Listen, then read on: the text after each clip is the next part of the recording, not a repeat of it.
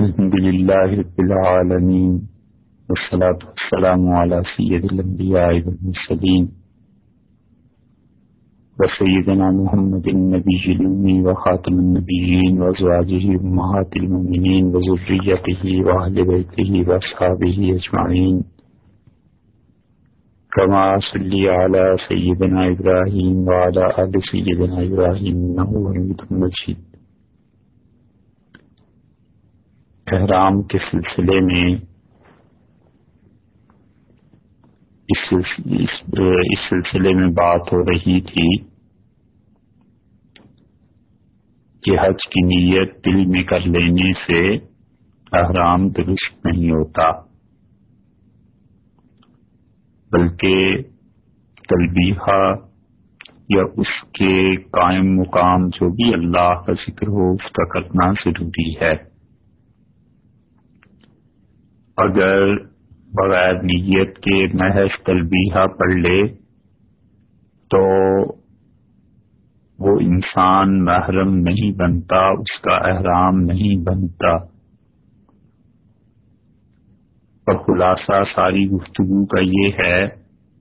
کہ احرام کے لیے ایک تو نیت کا ہونا ضروری ہے اور دوسرے تلبیہ کا پڑھنا ضروری ہے،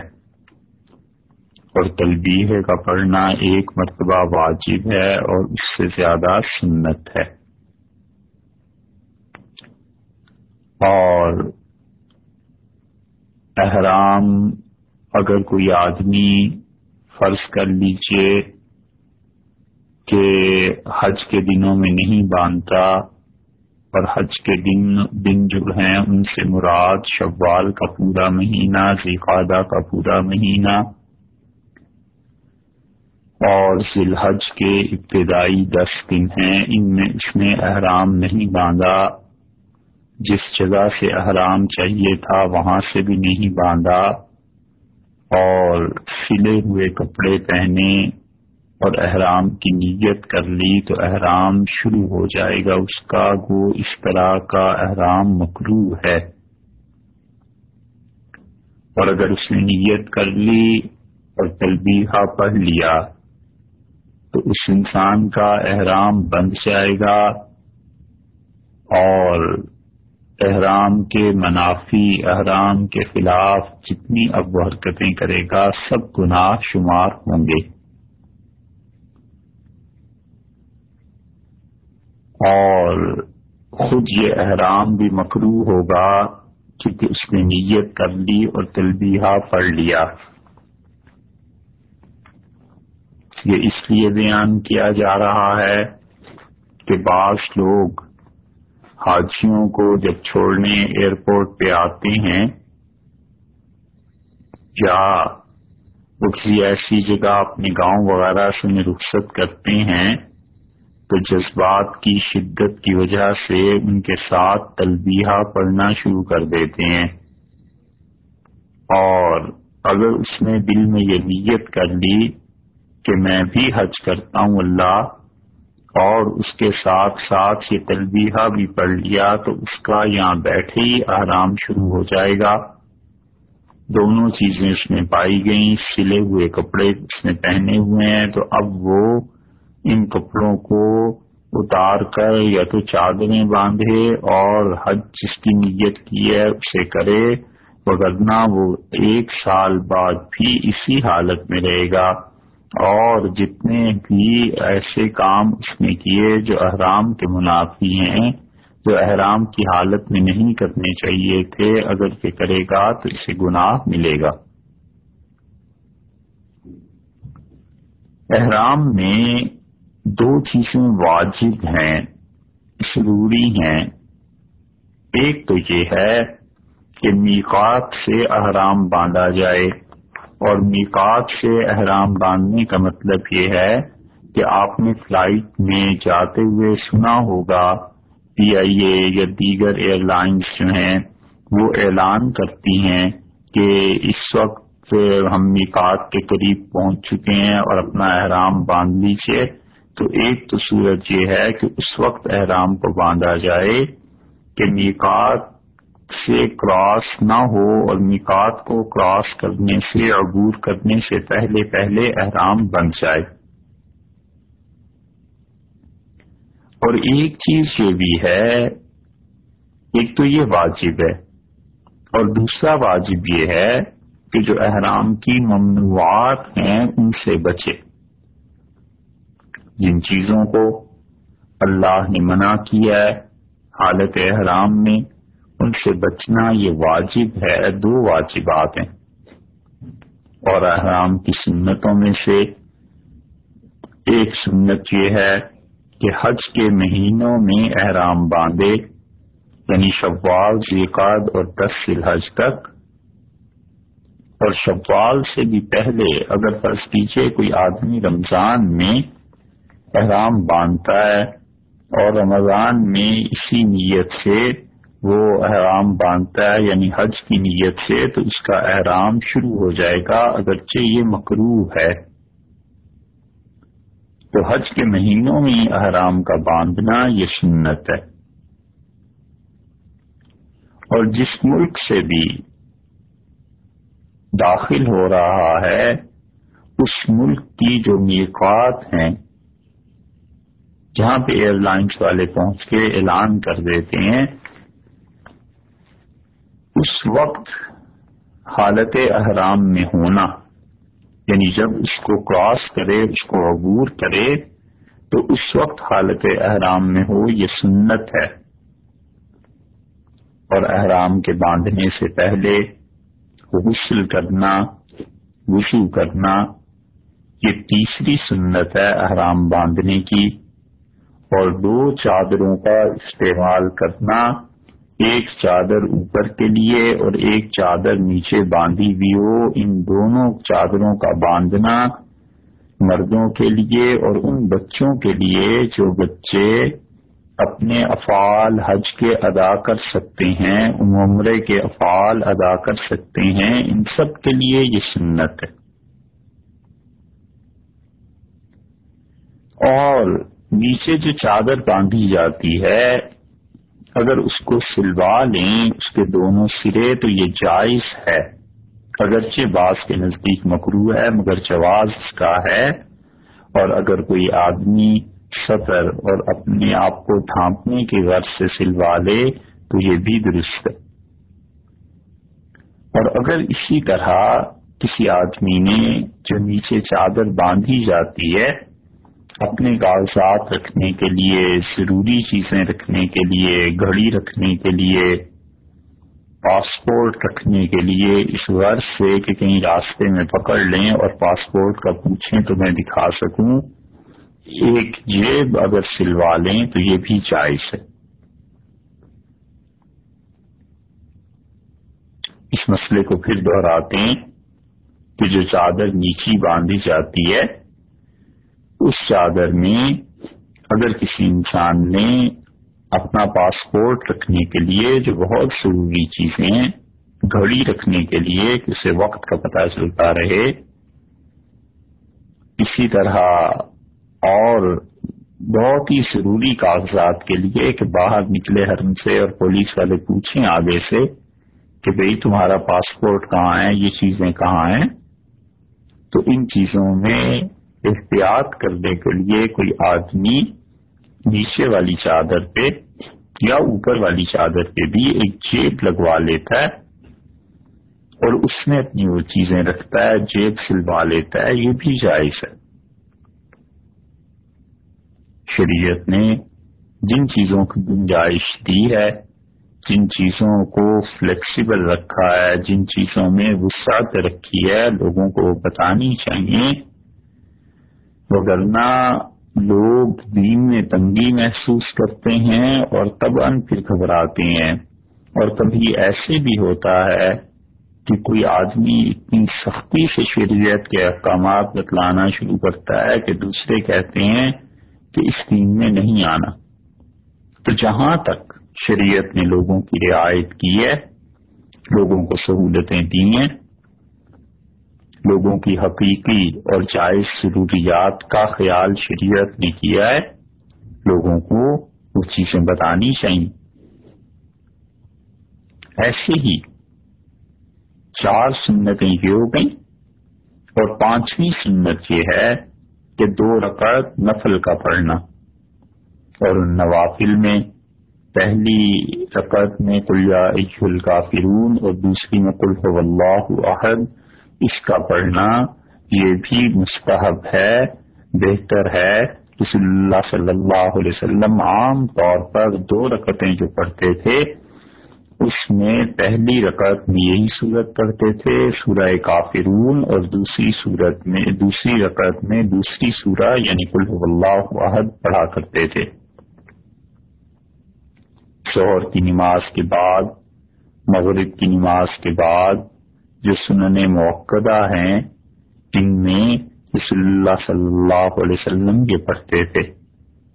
صبح کی 2 سنتیں جو پڑھتے تھے فجر کے فرائض سے پہلے، اس میں بھی یہ پڑھتے تھے۔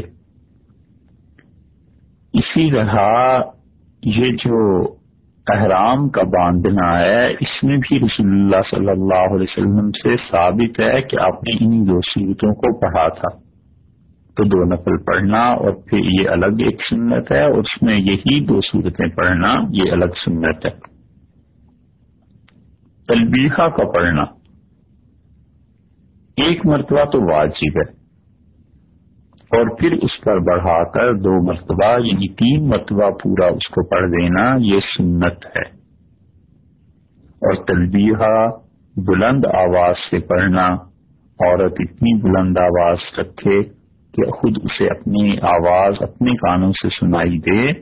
یہ عورتوں کے لیے اور مرد کے لیے اس سے زیادہ بلند آواز میں پڑھنا، جبکہ دوسرے کو کوئی زحمت نہ ہو، کوئی تکلیف نہ ہو، تو اس وقت یہ بھی سنت ہے۔ اور اگر اونچا پڑھنے سے دوسرا آدمی تنگ ہوتا ہے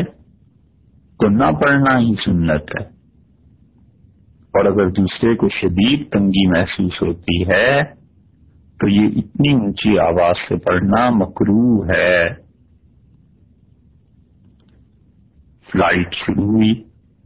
رات کا وقت ہے، اور ساتھ والی سیٹ پہ کوئی آدمی سونا چاہتا ہے یا سو رہا ہے، اگرچہ اس نے احرام ہی باندھا ہوا ہے، اب اتنی اونچی آواز سے تلبیہ کا پڑھنا کہ اس بیچارے کی نیند خراب ہو جائے یا وہ ڈر جائے، ایسی صورتوں میں تلبیہ نہیں پڑھنا چاہیے۔ اپنے آپ پہ ضبط رکھنا چاہیے، کنٹرول رکھنا چاہیے، اور زندگی بھر یہی کوشش ہونی چاہیے کہ میرے کسی کام سے، کسی فعل، کسی حرکت، کسی جملے اور کسی بات سے دوسرے کو تکلیف نہ ہو، دوسرے کا دل نہ دکھے، کسی اور کو پریشانی نہ ہو۔ تو اس لیے مرد کا اونچی آواز سے تلبیہ کا پڑھنا سنت ہے، بشرطے کہ کسی اور کو زحمت نہ ہو۔ اگر لوگ سو رہے ہیں جہاز میں، یا ساتھ والا کوئی آدمی سو رہا ہے، یا آگے پیچھے سو رہے ہیں، تو اتنی اونچی آواز سے پڑھنا کہ وہ بیچارے نہ منع کر سکیں دین کی وجہ سے، اور نہ ہی وہ لوگ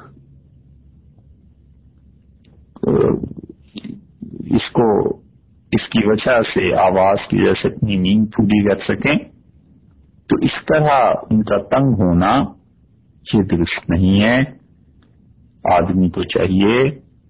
کہ پھر آہستہ آواز سے تلبیہ پڑھے اور یا پھر خاموش ہو جائے۔ اسی طرح نویں سنت یہ ہے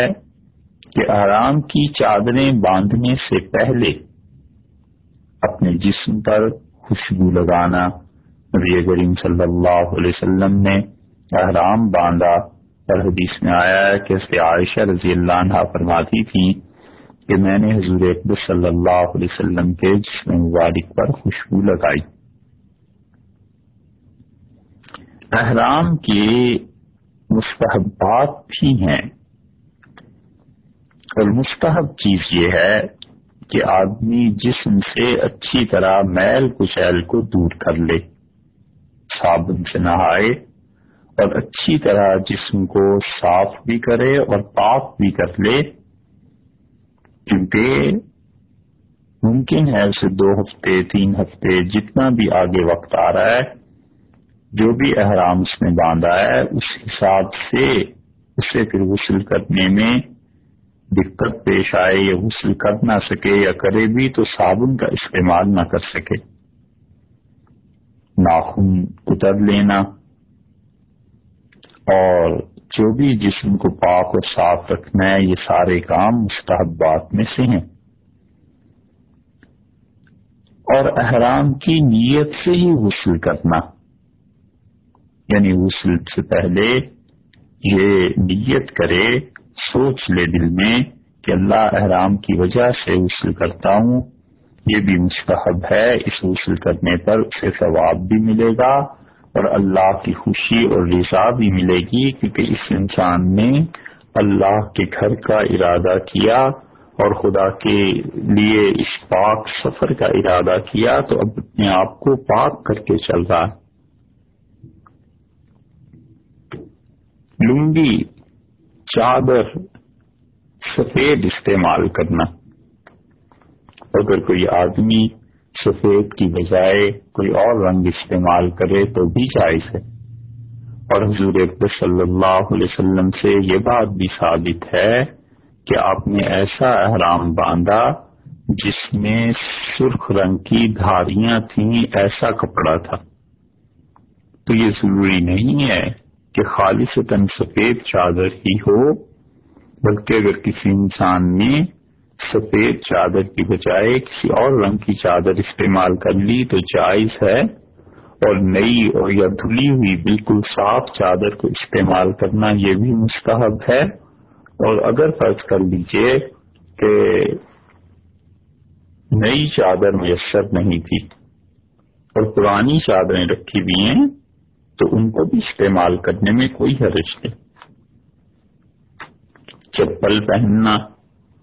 اس طرح سے کہ پاؤں کے درمیان کی جو ہڈی ہے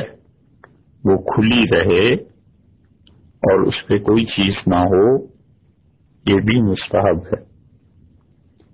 زبان سے احرام کی نیت کرنا، جیسے کہ پہلے بتایا تھا، ایک تو نیت ہے نا دل سے،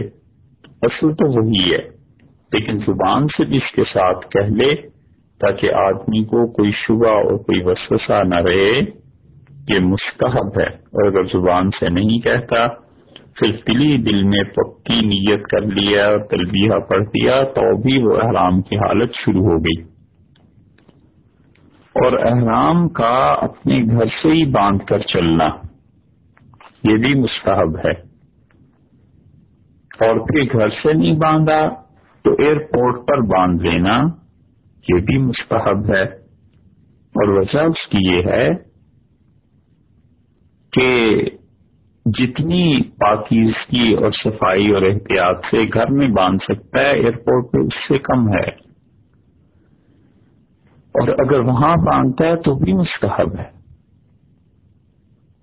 اور اس کے بعد تیسرا درجہ وہ ہے کہ میقات آنے سے پہلے پہلے احرام باندھ لے، یہ مستحب ہے۔ اور احرام کا حکم یہ ہے کہ جس چیز کے لیے اس نے احرام باندھا ہے اس کو کیے بغیر نہ کھولے۔ اگرچہ کوئی ایسا فعل ہو جائے جس سے احرام فاسد ہو جاتا ہے، تب بھی اگر حج کا احرام باندھا ہے تو حج کر کے ہی احرام کو کھولے، اور عمرے کا احرام باندھا ہے تو عمرہ کر کے پھر احرام کو کھولے۔ اور اگر حکومت روک لے، کوئی ایسی چیز پیش آ جائے جس کی وجہ سے وہ حج نہیں کر سکا، تو جو بھی جانور اس نے ذبح کرنا تھا وہ جانور اپنی جگہ پر پہنچ جائے، ذبح ہو جائے، اور اسے اطلاع مل جائے کہ جو جانور ذبح کرنے کے لیے کسی کو کہا تھا وہ یقینی طور پہ ذبح ہو گیا ہے، تو پھر احرام کو کھول دے۔ اسی طرح نیت کے کچھ مسائل ہیں، اور نیت نام ہے دل کے ارادے کا، اور احرام کا دل سے ہونا ضروری ہے، زبان سے کہنا صرف بہتر ہے، اور جس چیز کا احرام بھی باندھنا ہے دل میں نیت کرنی چاہیے کہ اللہ عمرے کا احرام باندھتا ہوں، یا اے اللہ حج اور عمرہ دونوں قران حج کے لیے احرام باندھتا ہوں، یا پھر اے اللہ افراد حج کے لیے صرف حج کے لیے احرام باندھتا ہوں، یا تمتع کا احرام باندھتا ہوں کہ اول عمرہ ادا کروں گا پھر اس کے بعد دوسرے احرام سے حج کروں گا۔ جو بھی وہ نیت کرنا چاہتا ہے دل سے کرے، اور زبان سے اقرار اس کا کرنا مستحب ہے، اصل چیز دل کی نیت ہے۔ دل کو اگر پکا کر لیا اس بات پر اور تلبیہ پڑھ دیا تو چاہے زبان سے کچھ بھی نہ کہا ہو تو بھی یہ احرام شروع ہو گیا حالت اس کی۔ دل میں نیت کی حج قران کی اور زبان سے حج افراد کے الفاظ نکل گئے کہ افراد کرتا ہوں، تو دل کی نیت کا اعتبار ہے، جو کچھ دل میں نیت کی تھی وہ اصل ہے۔ اسی طرح دل میں نیت کی حج کی اور زبان سے یہ کہہ بیٹھا کہ عمرے کے لیے احرام باندھتا ہوں، تو بھی دل کی نیت کا اعتبار ہے، زبان کے الفاظ کا اعتبار نہیں ہے، جو کچھ دل میں ہے اس کا اعتبار ہے۔ اور فرض کیجئے کہ دل میں نیت تھی حج کی اور زبان سے کہہ دیا کہ عمرے کا احرام باندھتا ہوں، اور پھر خیال آیا کہ دل میں حج کی نیت رکھی ہوئی ہے، اب حجی کے لیے لفظ کہوں تو جو کچھ اس کے دل میں تھا حج کی نیت کا اس کا اعتبار کیا جائے گا، دوبارہ الفاظ کہے گا تو ان الفاظ کا بھی اعتبار ہو جائے گا۔ اور نیت کے ساتھ تلبیہ کا ہونا یہ مسئلہ کئی بار بیان ہو چکا۔ اگر کسی شخص نے صرف احرام باندھ لیا، یہ مسئلہ غور سے ان لوگوں کو سننا چاہیے جو لوگ حرمین شریفین کے قریب رہتے ہیں، جدہ وغیرہ میں کہیں ملازمت کرتے ہیں، یا ٹیکسی ڈرائیور، ایسے لوگ جن کی تعلیم زیادہ نہیں ہوتی اور جمعے کا حج کا سن کے قطر، کویت، دبئی، بحرین ان علاقوں سے گروہ در گروہ اللہ کے گھر میں زیارت کے لیے آتے ہیں، اور ان میں سینکڑوں ایسے ہوتے ہیں کہ جنہوں نے احرام کی 2 چادریں باندھ لی ہوتی ہیں، انہیں کچھ پتہ نہیں ہوتا کہ نیت کیا کی ہے، حج کرنا ہے، عمرہ کرنا ہے، کس چیز کی نیت انہوں نے کی ہے۔ یہ واقعہ کئی بار پیش آتا ہے، اور چونکہ بعض سفر ایسے ہوئے جس میں لوگوں کو مسائل کے بتانے کی ضرورت پیش آئی، تو تجربہ ہوا کہ حرم میں محترم کے دروازے پر کھڑے ہیں اور پوچھا نیت کیا کی تھی، تو انہوں نے کہا حج کی نیت کی تھی جی۔ بھئی کس حج کی نیت کی تھی کچھ پتہ نہیں ہے۔ کسی نے کہا عمرے کی نیت کی تھی، کسی نے کہا جی کوئی نیت نہیں کی تھی، بس یہ پتا تھا جمعے کا حج ہونا ہے تو بس 2 چادریں باندھ کے آ گئیں۔ تو ایسی تمام صورتیں جن میں کسی شخص نے صرف احرام باندھ لیا اور نہ حج کی نیت کی نہ عمرے کی نیت کی، تو احرام تو ٹھیک ہے بند گیا، ٹھیک ہے جی، ایک مرحلہ طے ہو گیا۔ اب اس انسان کے پاس اختیار ہے، اللہ نے اسے اختیار دیا ہے کہ وہ چاہے تو اس احرام کو حج کا احرام بنا لے اور چاہے تو اس احرام کو عمرے کا احرام بنا دے، اور اس احرام کو اگر اس نے باندھنے کے بعد حرم میں داخل ہوا اور حجر اسود کے سامنے پہنچ گیا، اب اس نے تلبیہ بھی بند کر دیا، تو عمرے کے شروع میں جو طواف ہوتا ہے اس کے پہلے چکر میں جب ابتدا میں ہی آدمی حجر اسود کے سامنے پہنچتا ہے، استلام کرتا ہے، دونوں ہاتھ اٹھاتا ہے، پھر اس نیت سے انہیں چومتا ہے کہ گویا اس نے یہ دونوں ہاتھ اس پتھر پر رکھے ہیں. تو تلبیہ جو اس نے بند کیا اور یہ کیفیت ہوئی تو یہ اس کا عمرہ شروع ہو گیا. اب وہ عمرہ ہی کرے گا، اب وہ کوئی نیت اور متعین نہیں کر سکتا. اس سے پہلے تک وقت تھا، چاہتا تو عمرے کی نیت کرتا، چاہتا تو حج کی نیت کرتا. عمرے کے لیے اس نے ایک چکر لگا لیا تو بھی، یا طواف کے لیے وہ پہنچ گیا حجر اسود کے سامنے اور تلبیہ کہنا بند کر دیا اور ہاتھ اٹھا کے ہاتھوں کو چوم لیا، تو یہ اس کا عمرہ اب شروع ہو گیا. اب وہ حج کی نیت نہیں کرے گا، عمرے ہی کی نیت کو رکھے گا اور عمرہ ہی ہوگا. اور حتیٰ کہ بغیر نیت کے ایک چکر اگر پورا لگا لیا تو یہ بھی احرام اس کا عمرے کا ہو جائے گا. یہ اس کے عمرے ہی کا احرام بندھا حج کے لیے. یا تو وہ 8 ذی الحج کو دوبارہ احرام باندھے اور یا پھر یہ اس کا عمرہ ہو جائے گا. اور طواف کرنے سے پہلے فرض کیجئے کوئی آدمی اس نے طواف نہیں کیا، وہ پہنچا ہی 8 ذی الحج کو مکہ مکرمہ میں، فلائٹ لیٹ ہو گئی، کہیں اور سے آ رہا تھا قرب و جوار کے علاقوں سے، اور سیدھا عرفات میں چلا گیا. تو جو ہی وہ عرفات میں پہنچا ہے بغیر طواف کیے بیت اللہ کا، تو یہ اس کا احرام حج کا ہو جائے گا، اگرچہ اس کی نیت حج کی بھی نہ ہو تو بھی ہو جائے گا. اور جیسے وہاں کہ اس نے جو ہی استلام کے بعد حجر اسود سے شروع کیا طواف کو، تو یہ اس کا عمرہ، یہ اس کا احرام عمرے کا ہو ہی گیا، چاہے اس نے نیت کی ہے اور چاہے نہیں کی. ٹھیک اسی طرح یہاں پر جب بیت اللہ میں حاضری دیے بغیر وہ براہ راست اور عرفہ میں پہنچ گیا، عرفات کے میدان میں، تو یہ اس شخص کا حج کا احرام ہو جائے گا. بہت سے لوگ جو ہمارے ملک سے VVIPs ہوتے ہیں وہ جاتے ہیں 8 ذی الحج کو، اور پھر بہت سے ایسے بھی ہوتے ہیں جو تھکن کی وجہ سے بیچارے سوتے ہوئے رہ جاتے ہیں اور 9 کو صبح وہ عرفات میں چلے جاتے ہیں. تو اب وہ احرام باندھا ہوا ہے، عرفات میں پہنچ کے اور بیت اللہ میں طواف نہیں کیا، تو یہ ان کے حج کا احرام خود بخود ہی ہو جائے گا. اب انہیں حج ہی کرنا ہے، اس احرام کو کھولنا اب ان کے لیے درست نہیں. اسی طرح کسی شخص نے حج کا احرام باندھا،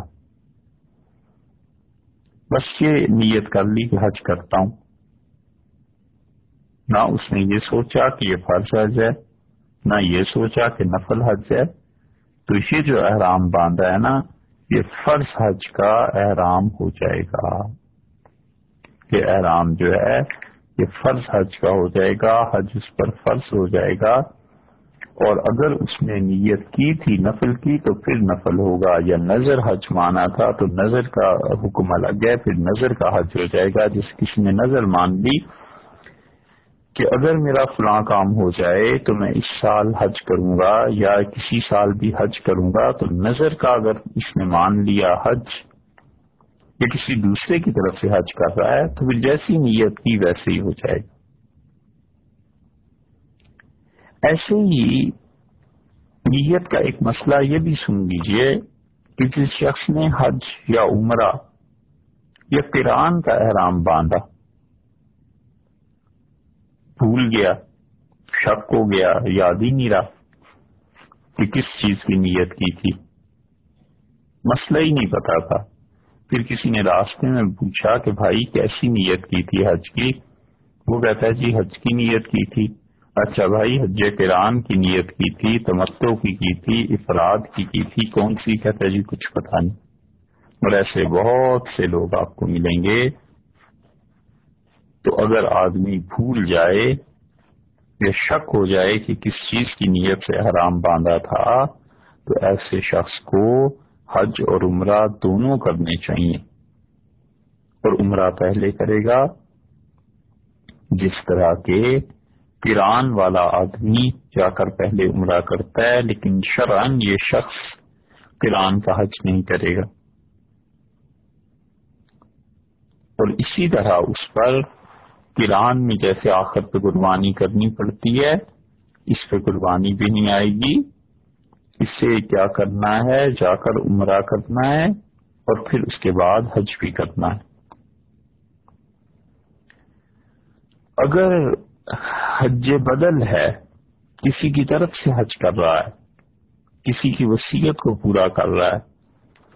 تو جس کی طرف سے حج کرنا ہے نا اس کی طرف سے نیت کرے اور زبان سے بھی کہے کہ اللہ میں فلاں کی طرف سے حج کرتا ہوں، اے اللہ فلاں کی طرف سے احرام باندھتا ہوں۔ مثلا کوئی خاتون اپنے والد کے لیے حج کرتی ہیں تو کہتی ہیں کہیں گی کہ اے اللہ میں یہ حج اپنے مرحوم والد کی طرف سے کر رہی ہوں، یا کوئی آدمی اپنی والدہ کی طرف سے حج کرتا ہے تو یہ کہے گا کہ اے اللہ میں یہ احرام اپنی والدہ مرحومہ کے لیے باندھتا ہوں، یہ حج اپنی والدہ مرحومہ کے لیے کرتا ہوں۔ زندہ کے لیے بھی ہو سکتا ہے کہ اللہ میں اپنے والد کی طرف سے یہ حج کرتا ہوں، اپنی والدہ کی طرف سے حج کرتا ہوں۔ زندہ لوگ جو ہیں ان کے لیے بھی ہو سکتا ہے، چاہے انہیں ثواب پہنچانے کے لیے، یا ڈر لگتا ہے جہاز کے سفر سے، خوف ہے، یہ بھی انسانی کیفیت ہے نا، معذوری ہے، جہاز پہ بیٹھ نہیں سکتے والد یا والدہ، خوف ہے، ڈر ہے، تو ان پہ بھی حج ایسا نہیں ہوگا، لیکن باقی شرائط پوری ہو گئی ہیں، صرف یہ ایک خوف ہی ہے تو ان پہ حج فرض جو ہو جائے گا تو وہ واجب ہے کہ کسی اور کو بھیجیں ان کی طرف سے کرے۔ تلبیہ کا زبان سے کہنا شرط ہے، نیت کے بعد تلبیہ کے بھی کچھ مسائل سن لیجئے۔ تلبیہ کا زبان سے کہنا یہ شرط ہے، اور اگر دل میں کہہ دے گا تو کافی نہیں ہے، حتیٰ کہ کوئی آدمی گونگا ہے تو احتیاط اسی میں ہے حنفی فقہا کے نزدیک کہ وہ زبان کو ہلائے، زبان کو حرکت دے، اور اگرچہ وہ الفاظ نہ کہہ سکے، اور ہر ایسا ذکر، یہ بھی مسئلہ غور سے سن لیجیے، ہر ایسا ذکر جس سے اللہ کی تعظیم مقصود ہو تلبیہ کے قائم مقام ہو سکتا ہے۔ بعض لوگ ہوتے ہیں بالکل ان پڑھ ہوتے ہیں، دیہات کے رہنے والے ہوتے ہیں، اور وہ بالکل نہیں کہہ سکتے لبیک اللہم لبیک، ان کو یہ جملہ کہنا ہی دشوار ہے، یاد بھی نہیں کر سکتے، تو ایسے لوگوں پہ نہیں سختی کرنی چاہیے، اور نہ ہی خام خواہ ان پر زور ڈالنا چاہیے کہ ضروری تم یاد کرو۔ بھئی نہیں ہو رہا ایک آدمی سے یاد، چھوڑ دیں اسے تسلی دلاؤ کہ جس کے گھر میں جا رہے ہو وہ بڑا کریم ہے، بڑا مہربان ہے، وہ لوگوں کے الفاظ سے کہیں زیادہ ان کے دلوں کو دیکھتا ہے، اور لوگوں کے الفاظ سے کہیں زیادہ جذبات اس تک پہنچتے ہیں۔ جیسے جو قربانی کرو گے تو اس کا خون اور گوشت اللہ تک نہیں پہنچے گا، تمہارے دل کی نیتیں اور تقوی اللہ تک پہنچے گا۔ تو ہر ایسا ذکر جس سے اللہ کی تعظیم مقصود ہو تلبیہ کے قائم مقام ہو جائے گا۔ جیسے کوئی آدمی نیت کرتا ہے دل سے حج کی یا عمرے کی، زبان سے آپ نے کہلوا دیا کہ کہیے میں اللہ کے لیے حج تمتع کرتا ہوں، کہیے اللہ کے لیے حج افراد کرتا ہوں، اور اس کے بعد اگر وہ کہتا ہے لا الہ الا اللہ تو یہ اس کا احرام شروع ہو گیا۔ اللہ اکبر اس نے کہا احرام شروع ہو گیا. اسے کہیے بس تم اللہ اکبر ہی پڑھتے رہو، لا الہ الا اللہ ہی پڑھتے رہو. تو یہ جو چیزیں پڑھتا رہے گا جس سے اللہ کی عظمت، اللہ کی بزرگی، اللہ کے ساتھ شرک کی نفی، اللہ کی توحید، اللہ کی وحدانیت اور اللہ تعالی کا بڑا ہونا، اس کا ہر چیز سے بڑا ہونا، اس کا اپنی ذات میں، اپنی صفات میں ہر طرح سے ایک اکیلا، کوئی اس کا شریک نہیں، نہ اس کے اختیارات میں، نہ اس کے علم میں، نہ اس کی کسی اور صفت میں. اس طرح کا جتنا بھی ذکر کرے گا نا، یہ سب تلبیہ کے قائم مقام ہو جائے گا. کیونکہ تلبیہ میں آپ نے کیا پڑھا ہے؟ آپ نے یہی کہا کہ اللہ میں حاضر ہوں اور پروردگار میں حاضر ہوں، اور اللہ تیرا کوئی شریک نہیں ہے، میں حاضر ہوں. تو جب وہ کوئی ایسا جملہ کہتا ہے کہ لا الہ الا اللہ، اللہ تیرا شریک کوئی نہیں، نہ تیری ذات میں نہ صفات میں تیرے علاوہ کسی کے متعلق نہیں جانتا، اور اللہ نہ میں سمجھتا ہوں اس بات کو، اور نہ میرا یہ عقیدہ ہے کہ تیرے علاوہ کوئی بھی نفع اور نقصان کا مالک ہے. اور اس عاجز بندے کے حالات کسی کو بھی تیرے علاوہ اللہ معلوم نہیں ہے. ایسے جتنے ذکر اذکار کرے گا یہ سب تلبیہ کے قائم مقام ہو جائیں گے. لا الہ الا اللہ بھی کافی ہے اور سب سے اچھا. وہ کہتا ہے اشہد ان لا الہ الا اللہ، میں گواہی دیتا ہوں اس بات کی کہ اللہ کے علاوہ نفع اور نقصان کا مالک کوئی نہیں. یہ اس کا احرام بند کیا، بس اور کیا چاہیے. وہ خاص الفاظ لبیک اللہم لبیک وہ سنت ہیں. ایک آدمی مجبوری لا علمی کی وجہ سے اس سنت پر نہیں عمل کر سکتا، مت زور ڈالیے اس پہ. انسان مطلوب ہے، انسان ہوگا تو یہ کام ہوں گے نا. اگر انسان ہی نہ رہے، انہی کے دل ٹوٹ گئے، تو پھر ان چیزوں کو آپ نے کیا کرنا ہے. اس لیے انسان بڑی قابل قدر چیز ہے. انسانوں کی عزت کرنی چاہیے، انسانوں کو راحت تکلیف سے بچانا چاہیے، انسانوں کو راحت آرام سکون دینا چاہیے. اور شریعت نے جتنی گنجائش لوگوں کو دی ہے اتنی دو، جو نہیں دی مت دو. کیونکہ اللہ ہم سب سے زیادہ اپنی مخلوق پر رحم کرنے والا ہے، اور اللہ سب سے زیادہ اپنی مخلوق کی حکمتوں کو جاننے والا ہے. جو شریعت کہتی ہے بس وہ بتائیں، اپنی طرف سے سختی کرنا یہ کسی صورت بھی درست نہیں.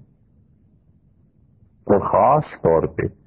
جب کسی انسان کا کوئی تعلق بھی کسی سے نہ بنتا ہو، یا تو تعلق بنتا ہو باپ بیٹے کا، باپ بیٹی کا، اس کی تربیت اس کی تعلیم ہو آپ کے ذمے، یہ ایک اور تعلق ہے. کوئی شیخ ہو، مرید ہو ان کی تربیت ان کے ذمے ہے. یہ سارے تعلقات بنتے ہیں. جہاں کوئی تعلق نہیں بنتا لوگوں کو مجبور کرنا نہیں. لوگوں کو بس اتنا بتائیے کہ نہیں لبیک پڑھ سکتے، ٹھیک ہے میاں لا الہ الا اللہ پڑھتے رہو. ایسی چیز پڑھو جس سے اللہ کی تعظیم، اللہ کی عظمت، اللہ کی بڑائی، اللہ کی بزرگی، اللہ کا بڑا ہونا، اللہ کا نفع و نقصان کا مالک ہونا، سارا علم اللہ ہی کا ہونا، اس طرح کے جملے جو بھی پڑھے گا اس سے احرام بن جائے گا. حتیٰ کہ غور سے سنیے، اگر اسے عربی میں کہنا یہ دشوار ہے تو اردو میں کہے، فارسی میں کہے، ترکی میں کہے، انگلش میں کہے، کسی زبان میں بھی ایسا جملہ جب کہہ دے گا اس کا احرام شروع ہو جائے گا. سمجھے آپ؟ اس مسئلے کو بڑے بڑے اچھے جو مفتی ہیں نا، جنہوں نے فتوے کا کام کیا ہوا ہو اور خاص طور پہ حج کے مسائل پہ کام کیا ہوا ہو، ان سے پوچھیے گا، وہ آپ کو بتائیں گے یہ درست ہے. مثلا ایک آدمی دیہاتی ہے، آپ اس کی متعدد مثالیں ہمارے ملک میں مل جائیں گی، اور اس نے عمرے کی یا حج کی نیت کر لی اولاد کو اللہ نے پیسہ دیا، ان کا جاؤ بابا حج کرائیں، عمرہ کرائیے، ماں کو بھیج دیا عمرہ کرائیے، وہ بیچاری تو کبھی اپنے گاؤں سے نہیں نکلی، شہر مشکل سے آئی تھی، اسے انٹرنیشنل فلائٹ میں آپ نے بھیج دیا، اب وہ نہیں پڑھ سکتی لبیک اللہم لبیک، چھوڑ دے، وہ نہیں پڑھ سکتی اس بات کو کہ اشہد ان لا الہ الا اللہ۔ تو اللہ ایسا تو نہیں ہے کہ صرف عربی میں ہی گواہی کو قبول کرے، اس نے احرام باندھا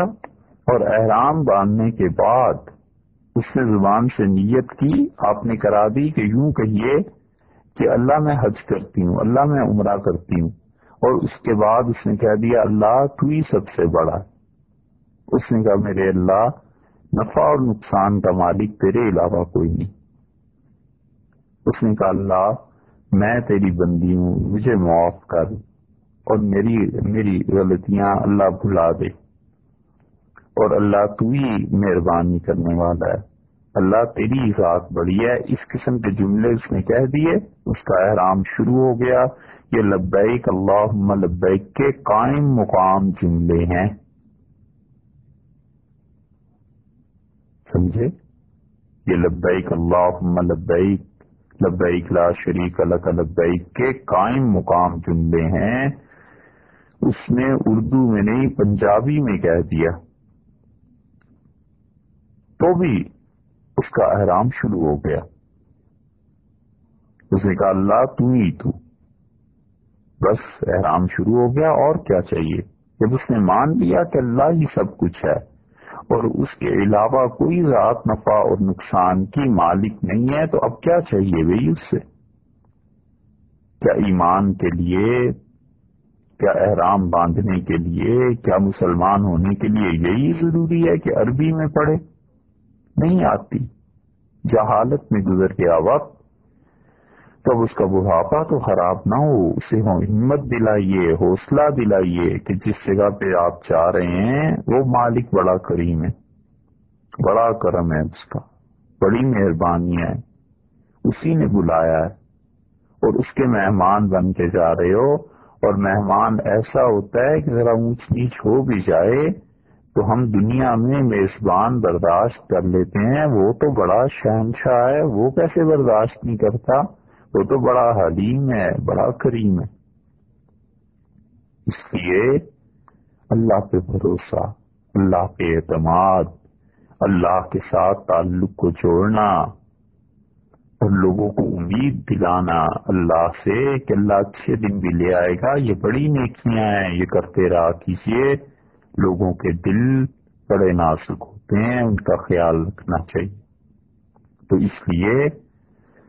پنجابی میں، اردو میں، فارسی میں، انگلش میں، ترکی میں، کسی زبان میں اس نے کہہ دیا ایسا جملہ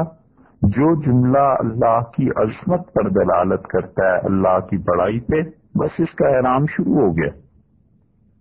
عربی میں پڑھنا افضل ہے، اس کا کوئی انکار نہیں کرتا بھائی، اور وہ الفاظ پڑھنا جو رسول اللہ صلی اللہ علیہ وسلم نے پڑھے تھے وہ بھی افضل ہیں، اور حتیٰ کہ وہ الفاظ جو رسول اللہ صلی اللہ علیہ وسلم کی موجودگی میں عبداللہ ابن مسعود اور عبداللہ ابن عمر رضی اللہ عنہ وغیرہ پڑھتے رہے ہیں، ان کا پڑھنا بھی اچھا ہے، مگر اچھا ہونا ایک الگ چیز ہے اور ضروری ہونا ایک الگ چیز ہے۔ ضروری یہ تھا نا کہ اللہ کی عظمت بیان کرے، اس آدمی نے اللہ کی عظمت کے لیے ان الفاظ کو بیان کر دیا، بہت اچھا ہے، سیکھ لیا، محنت کی، نہیں محنت ہو سکتی، بڑھاپا ہو گیا، بیماری ہو گئی، کوئی بھی عذر ہو سکتا ہے، تو اس لیے جو بھی ذکر لا الہ الا اللہ، الحمدللہ، اللہ اکبر، یہ سب چیزیں اس کا احرام شروع ہو جائے۔ اور تلبیہ کا جان بوجھ کر چھوڑ دینا یہ مکروہ ہے، آتا ہو اور چھوڑ دے یہ حرکت بھی نہ کرے، جو آتا ہے اس کو پڑھے۔ اور احرام باندھنے کے وقت ایک مرتبہ کسی ایسے ذکر کا کرنا فرض ہے اردو میں کسی بھی زبان میں ایک مرتبہ ایسا جملہ کہنا جو اللہ کے بڑے ہونے پہ دلالت کرے، جو اللہ کی عظمت کا قائم مقام ہو، جیسے لا الہ الا اللہ، یہ تو ہر ایک مسلمان کو الحمدللہ آتا ہی ہے۔ ایسا کوئی ذکر ایک مرتبہ پڑھنا فرض ہے اور اس کو 3 مرتبہ پڑھنا سنت ہے۔ اور ایک سنت یہ بھی ہے کہ تلبیہ جب بھی پڑھے 3 مرتبہ پڑھنا چاہیے۔ تلبیہ کے مسائل میں سے یہ بھی ہے کہ جب حالت بدلے تو اس وقت پڑھنا یہ بھی سنت ہے، مثلا صبح شام پڑھنا، اٹھتے بیٹھتے وقت پڑھنا، سیڑھیاں اترتے ہوئے، جہاز میں چڑھتے ہوئے اس وقت پڑھنا، کسی گھر میں جاتے ہوئے، داخل ہوتے ہوئے، نکلتے ہوئے، لوگوں سے ملاقات کے وقت، رخصت کے وقت، سو کے اٹھے تب، اور بلندی پہ چڑھتے ہوئے، نشیب میں اترتے ہوئے مکہ مکرمہ میں، یہ مستحب ہے، اور مستحب بھی ایسا ہے جس کی تاکید زیادہ کی گئی ہے۔ تلبیہ جب ایک بار شروع کرتے تو 3 مرتبہ پھر مسلسل پڑھنا سنت ہے، درمیان میں کلام نہ کیا جائے۔ اور یاد رکھیے تلبیہ اگر کوئی آدمی پڑھ رہا ہے تو اسے سلام کرنا مکروہ ہے، اسے سلام نہ کیا جائے، کیونکہ وہ عبادت میں مصروف ہے، اور ایسی عبادت میں جس میں اس کا دل غالب گمان ہے اللہ کے ساتھ لگا ہوا ہے، تو اس کی عبادت کو خراب نہ کیا جائے۔ اور اگر کسی شخص نے تلبیہ پڑھنے کے وقت میں سلام کیا تو سلام کا جواب دینا اس صورت میں تو جائز ہے کہ یہ ڈر ہو کہ یہ سلام کرنے والا چلا جائے گا اور اس کے دل میں یہ خیال آئے گا کہ میں نے سلام کیا تھا، اس نے جواب نہیں دیا،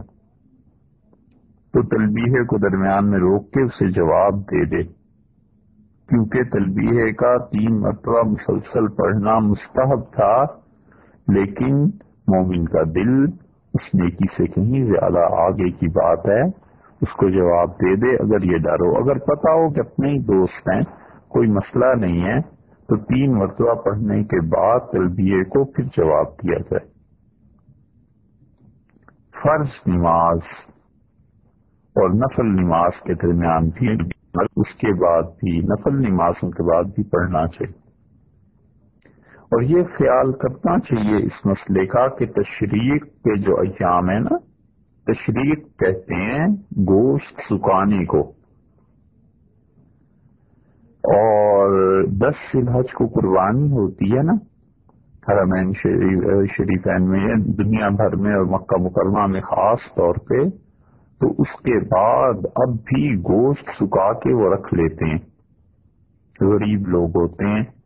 گوشت وہ تازہ کھا نہیں سکتے سارا سال، کیا چند مہینے بھی، تو گوشت کو سکا کے رکھ لیتے ہیں، اور اس گوشت کو وہ سوکھے ہوئے کو استعمال کرتے ہیں۔ اور حدیث میں آیا ہے ایک آدمی حضور اقدس صلی اللہ علیہ وسلم کے سامنے آیا اور وہ ڈر رہا تھا، کانپ رہا تھا، تو رسول اللہ صلی اللہ علیہ وسلم نے اسے اپنے پاس بٹھایا اور آپ نے فرمایا تم کسی بادشاہ کے پاس تو نہیں آئے ہو، کیوں ڈرتے ہو مجھ سے؟ اور تمہیں پتا نہیں میں اس غریب ماں کا بیٹا ہوں جو اپنی غربت کی وجہ سے گوشت نہیں کھا سکتی تھی تازہ، اور تشریق کے ایام میں جو گوشت سوکھا ہوا ہوتا تھا میری ماں وہ کھایا کرتی تھی، غربت ہمارے گھر میں ایسی تھی۔ تو رسول اللہ صلی اللہ علیہ وسلم نے اسے تسلی دلائی کہ تم کسی بادشاہ کے دربار میں نہیں پہنچے، تم اس ہستی کے دربار میں آئے ہو جس کے لیے یہ چیزیں تھیں، اور اس کے دل میں بڑا درد ہے اپنی امت کا، اپنے پاس آنے والوں کا وہ بڑا احترام، بڑی عزت کرتا ہے، وہ ہستی ہے۔ تو تشریق ان ایام کو کہتے ہیں جن میں گوشت کو خشک کیا جاتا ہے، تو تشریق کے ایام میں تکبیر بھی شروع ہو جاتی ہے نا، ہر نماز کے بعد تکبیر کہنی چاہیے۔ تو کوئی آدمی جو حج میں ہے وہ پہلے تکبیر کہے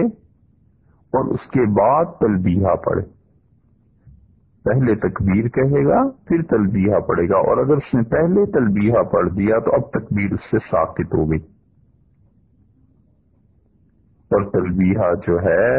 وہ 10ویں تاریخ کی رمی کے ساتھ ختم ہو جاتا ہے۔ 10 ذی الحج کو 9 کو عرفات میں رہے، رات مزدلفہ میں گزاری، اور مزدلفہ سے صبح اٹھ کے 10 ذی الحج کو جب رمی کے لیے آئے نا، تو رمی پہلی کنکر جب پڑی رمی کی آپ نے ماری، اس کے ساتھ ہی یہ تلبیہ ختم ہو گیا۔ لیکن اس سے پہلے چونکہ نماز ہے، اس لیے اگر کوئی آدمی تلبیہ پہلے پڑھ لے اور تکبیر سے ساقط ہو جائے گی، اگرچہ وہ بعد میں پڑھ لے، تو تکبیر پہلے پڑھنی چاہیے۔ اسی طرح کسی آدمی کی نماز میں کوئی 1-2 رکعتیں رہ گئیں، فرض کر لیں، تو امام نے سلام پھیرا، اب یہ جماعت کی وجہ سے اٹھ کے اس نے اپنی نماز کو پوری کرنی ہے، بے دھیانی میں اس نے بجائے اللہ اکبر کہہ کے اٹھنے کے لوگوں نے تلبیہ پڑھا، لبیک اللہم لبیک، اس نے بھی ان کے ساتھ پڑھ دیا تو اس کی نماز ٹوٹ جائے گی۔ اور ایک اور بات جس کا خیال کرنا چاہیے کہ کچھ لوگ جب ساتھ ہوں تو ایک ہی آواز میں مل کر تلبیہ نہیں کہنا چاہیے، یہ سنت کے خلاف ہے۔ کبھی کبھی ایسے ہوتا ہے جہاز میں کہ سب لوگ مل کے ایک ہی مرتبہ تلبیہ پڑھ رہے ہوتے ہیں، جیسے کورس ہوتا ہے نا، ایسے نہیں کرنا چاہیے، ایسے سنت کے خلاف ہے۔ کوئی گانا تھوڑی ہے جسے گانا ہے، اپنے اپنے جذبات، اپنا اپنا اللہ کے ساتھ تعلق ہے۔ جو چیز رسول اللہ صلی اللہ علیہ وسلم نے نہیں کی نہیں کرنی چاہیے، جو انہوں نے کیا ہے بس وہ ماننا چاہیے۔ دین نام ہے، حضور اکبر صلی اللہ علیہ وسلم نے جو چیزیں بتائی ہیں اور ان کی روشنی میں جو اجتہاد ائمہ نے کیا ہے اور جو اللہ نے وحی نازل کی ہے، یا جس چیز پر امت متفق ہو گئی ہے، یہ چیزیں دین ہیں۔ دین اپنی خواہشات کو پورا کرنے کا نام نہیں۔ تو اس لیے جب چند آدمیوں کا ساتھ ہو، چند دوست مل کے حج کر رہے ہیں، تو ایک ہی آواز میں تلبیہ کہنا یہ درست نہیں۔ اسی طرح تلبیہ میں اتنی آواز بلند کرنا کہ سونے والے کو تکلیف ہو رہی، نمازی کو تکلیف ہو رہی ہے، کوئی اور آدمی کسی ضروری کام میں مصروف ہیں، یہ تلبیہ جا کے پاس پڑھنے لگا اور ان کی توجہ بٹ گئی، یہ نہیں کرنا چاہیے۔ ایسا تلبیہ مکروہ ہے، چھوڑ دے اس کو۔ وہ عبادتیں جو فرض اور واجب کے درجے کی نہیں ہوتی اور لوگوں کو اس سے تنگی ہوتی ہے، ان عبادتوں کو نہ کرے، لوگوں کا خیال کرے۔ سعدی رحمت اللہ علیہ نے لکھا ہے کہ میرے والد مجھے ایک دن رات کو تہجد کے لیے وہ جا رہے تھے مسجد، میرے والد نے مجھے بھی اٹھایا تاکہ مجھے یہ عادت پڑ جائے اور نماز کے لیے لے کے چلے۔ تو جب ہم گھر سے نکلے وضو کر کے، تو میں نے کہا ابا، ہر طرف لوگ سوئے ہوئے تھے، میں نے کہا ابا یہ سب لوگ سو رہے ہیں، یہ کیوں اللہ کی عبادت نہیں کرتے، اٹھتے کیوں نہیں؟ تو میرے والد وہیں سے واپس ہو گئے اور ان کا میرے بیٹے تو سوتا رہتا اور لوگوں کی غیبت نہ کرتا، یہ ان نفلوں سے اچھا ہے جو تو پڑھنے جا رہا ہے، سوتا رہ، گھر چلو۔